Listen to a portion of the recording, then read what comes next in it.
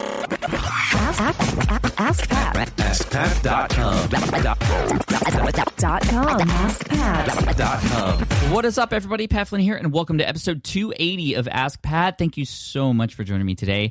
And I have a quick announcement. If you're looking for the first 30 episodes of Ask Pat, unfortunately, SoundCloud's feed, and so do many other hosting companies, they only show the first 250 episodes. And that's for reasons that are based off of file sizes and things like that on feeds, and a little technical, but it's okay. If you want to get the first 30 episodes, you can go to soundcloud.com/askpat and check that out. Especially if you want to go to episode 1, which is by far the most popular, with over 200,000 downloads. You can check it out, soundcloud.com/askpat, and hopefully we'll get that fixed soon. Apparently it's their number one request over at SoundCloud to get that fixed, because a lot of people like myself have more than 250 episodes. So here we go. This is episode 280. And before we get to today's question from Elaine, I do want to thank today's sponsor, which is lynda.com, an amazing site to go to help you learn anything you want. It is seriously high quality studio style tutorials to help you with all different kinds of things. I mean, I'm browsing the library right now. There's everything from audio to music and business. In the business section, there's software like Excel and Google AdWords and Google Analytics. I know a lot of you could find that useful, and also course topics like productivity, leadership, and data analysis and business skills. I've used the photography and the marketing sections before as well to look at courses. Again, check it out, and they got a great deal for you today. For those of you listening to Ask Pat right now, you could sign up for your free 10-day trial, all access to all thousands of courses that are available there, by going to lynda.com/askpat. Again, lynda.com/askpat. Sweet. Now let's get to today's question from Elaine, all the way in Toronto. Hey, Pat. What's up? It's Alain calling from Toronto. I hear a lot of people saying that when you're starting off to build a name for yourself online, a platform, in other words, that you should choose to make either a blog site or do a podcast, but not to try to do both at the same time. So my question for you is, if I go the podcasting route, then what do I put on my website besides the smart podcast player? Like, what else would I want on my site that would contribute to building my platform if there's no blog there? Along with that, I was wondering as well, if I want to start a podcast, do I need to pay, for the premium courses out there that cost like $2,000? Or will I be able to have as much success just using, let's say, your free podcast tutorials? Because I did watch the webinars of some of the expensive courses, and they mentioned some strategies to get into the hot newsworthy and all that. And I don't know if I need to take those courses because they cost a lot. So maybe you can give me some advice on there too. So I guess those are my two questions. Thanks, Pat. Keep it up. Hey, Elaine, thank you so much for the question today. I really appreciate it, because I know a lot of people come across the same concern when they're first starting out too, and they have to pick a platform to focus on. Now, that's different than separating the two. Focusing on a platform means you can have both, but one of them becomes your primary hub. The other way around, you do one and not the other. And if you're going to start a podcast, you have to have a website or a blog in order to manage that feed. Now, you had mentioned that you can create a website and just stick the smart podcast player on there, which is great, and that works, and that gives your audience a great listening experience. However, it is recommended that when you're just starting out and you don't even have anybody in your audience yet, if you're going to do a podcast, you create a blog.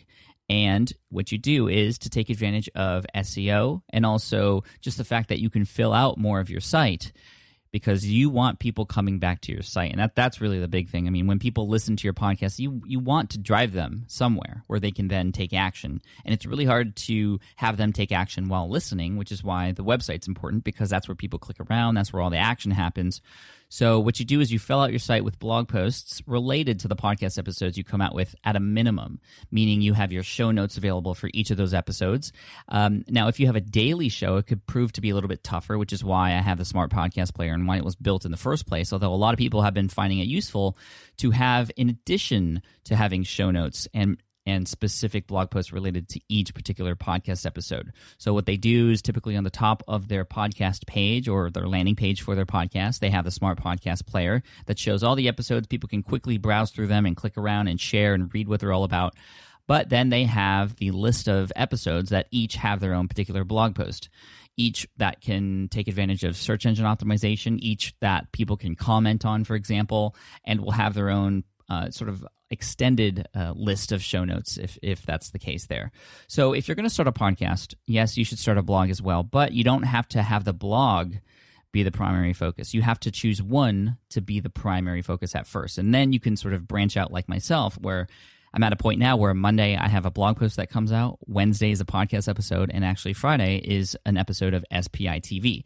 But that did not happen all at once. I started each of those a year after the other, and that was the smartest thing to do, because if I divided all my focus attention into all of them, none of them would get to a point where they would be completely useful to everybody out there watching, listening, or reading. So for me and the Life of Smart Passive Income, it actually started out as a blog. And that was simply because I was most comfortable writing. I wasn't comfortable with my voice.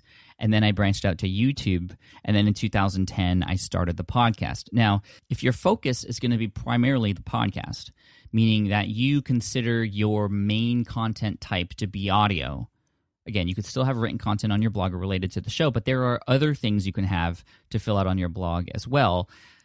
And it's very important to have some of these things. For example, landing pages. When people come and listen to your podcast in whichever way, either on your website or in directories like iTunes or Stitcher, you want to drive that traffic, those listeners, to a particular page to take a certain action. For example, to download a particular lead magnet that you create related to those episodes, or something that you just give away on all of your pages so that people will sign up for your email list.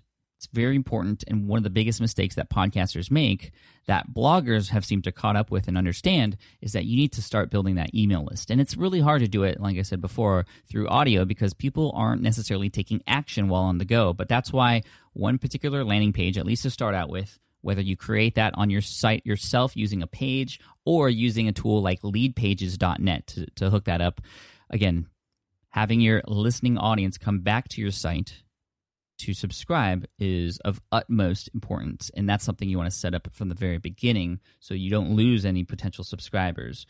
And at the beginning, when you're just starting out, that's your opportunity to treat those particular subscribers, those people brand new to your show and site, like gold.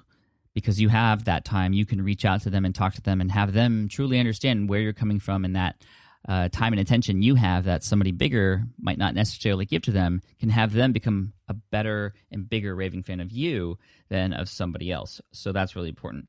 But there are some other things you can do as well. There perhaps might be something that you'd like to teach on the podcast, but it doesn't really necessarily lend itself to an audio format. For example, if you have, I don't know, I'm just make this up, 3 easy steps to tie a fly fishing fly.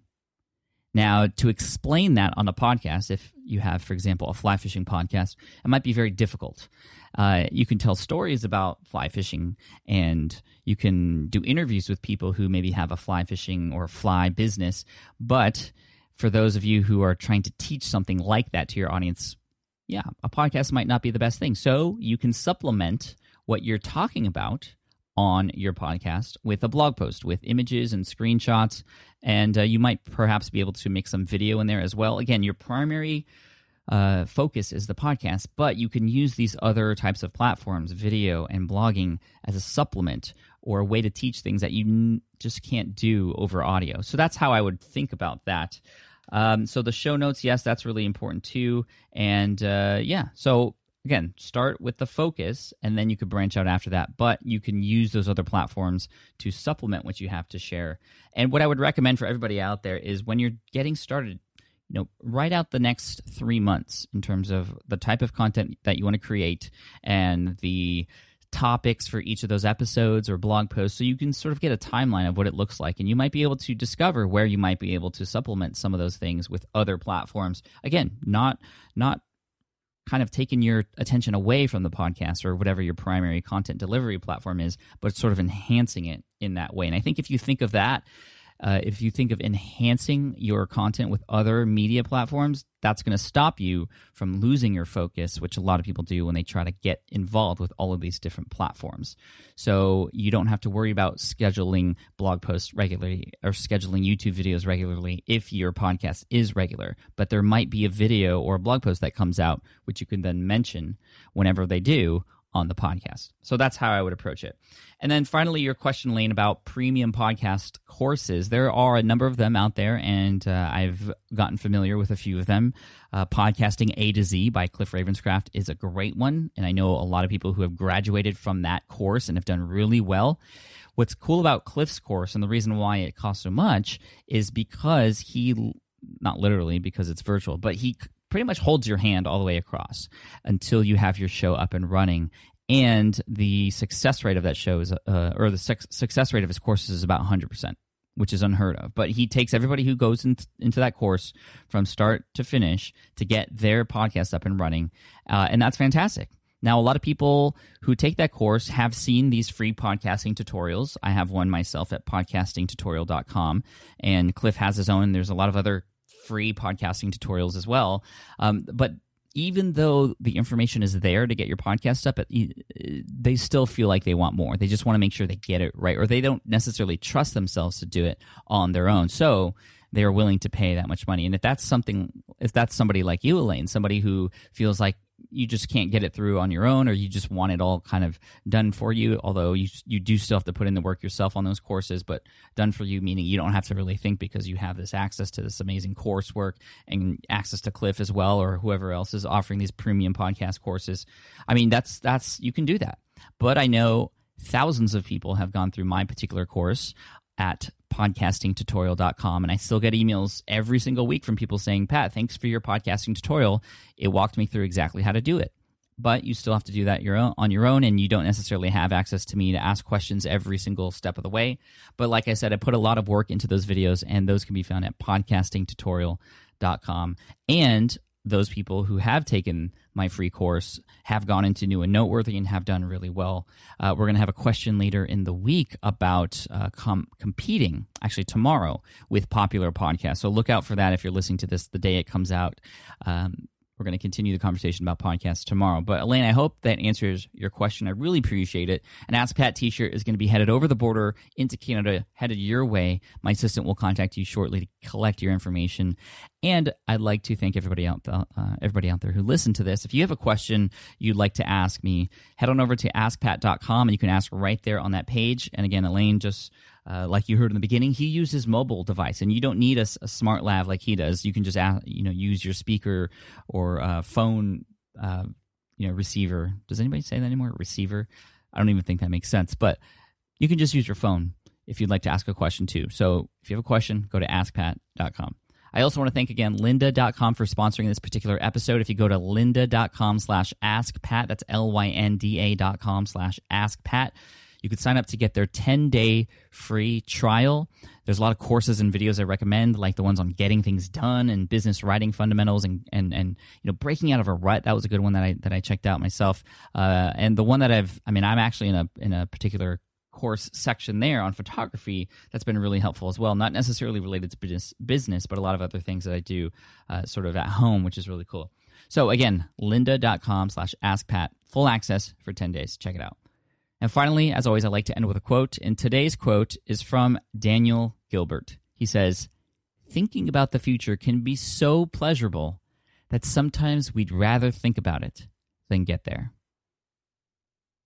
Cheers, and I'll see you guys in the next episode of Ask Pat.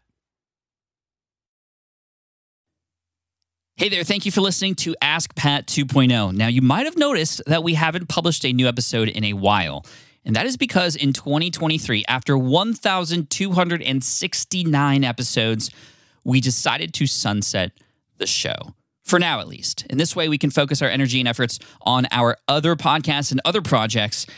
That being said, all 1,269 episodes are still live and downloadable, and the published dates may be old, but there are still a ton of questions I've answered on the show and people I've coached.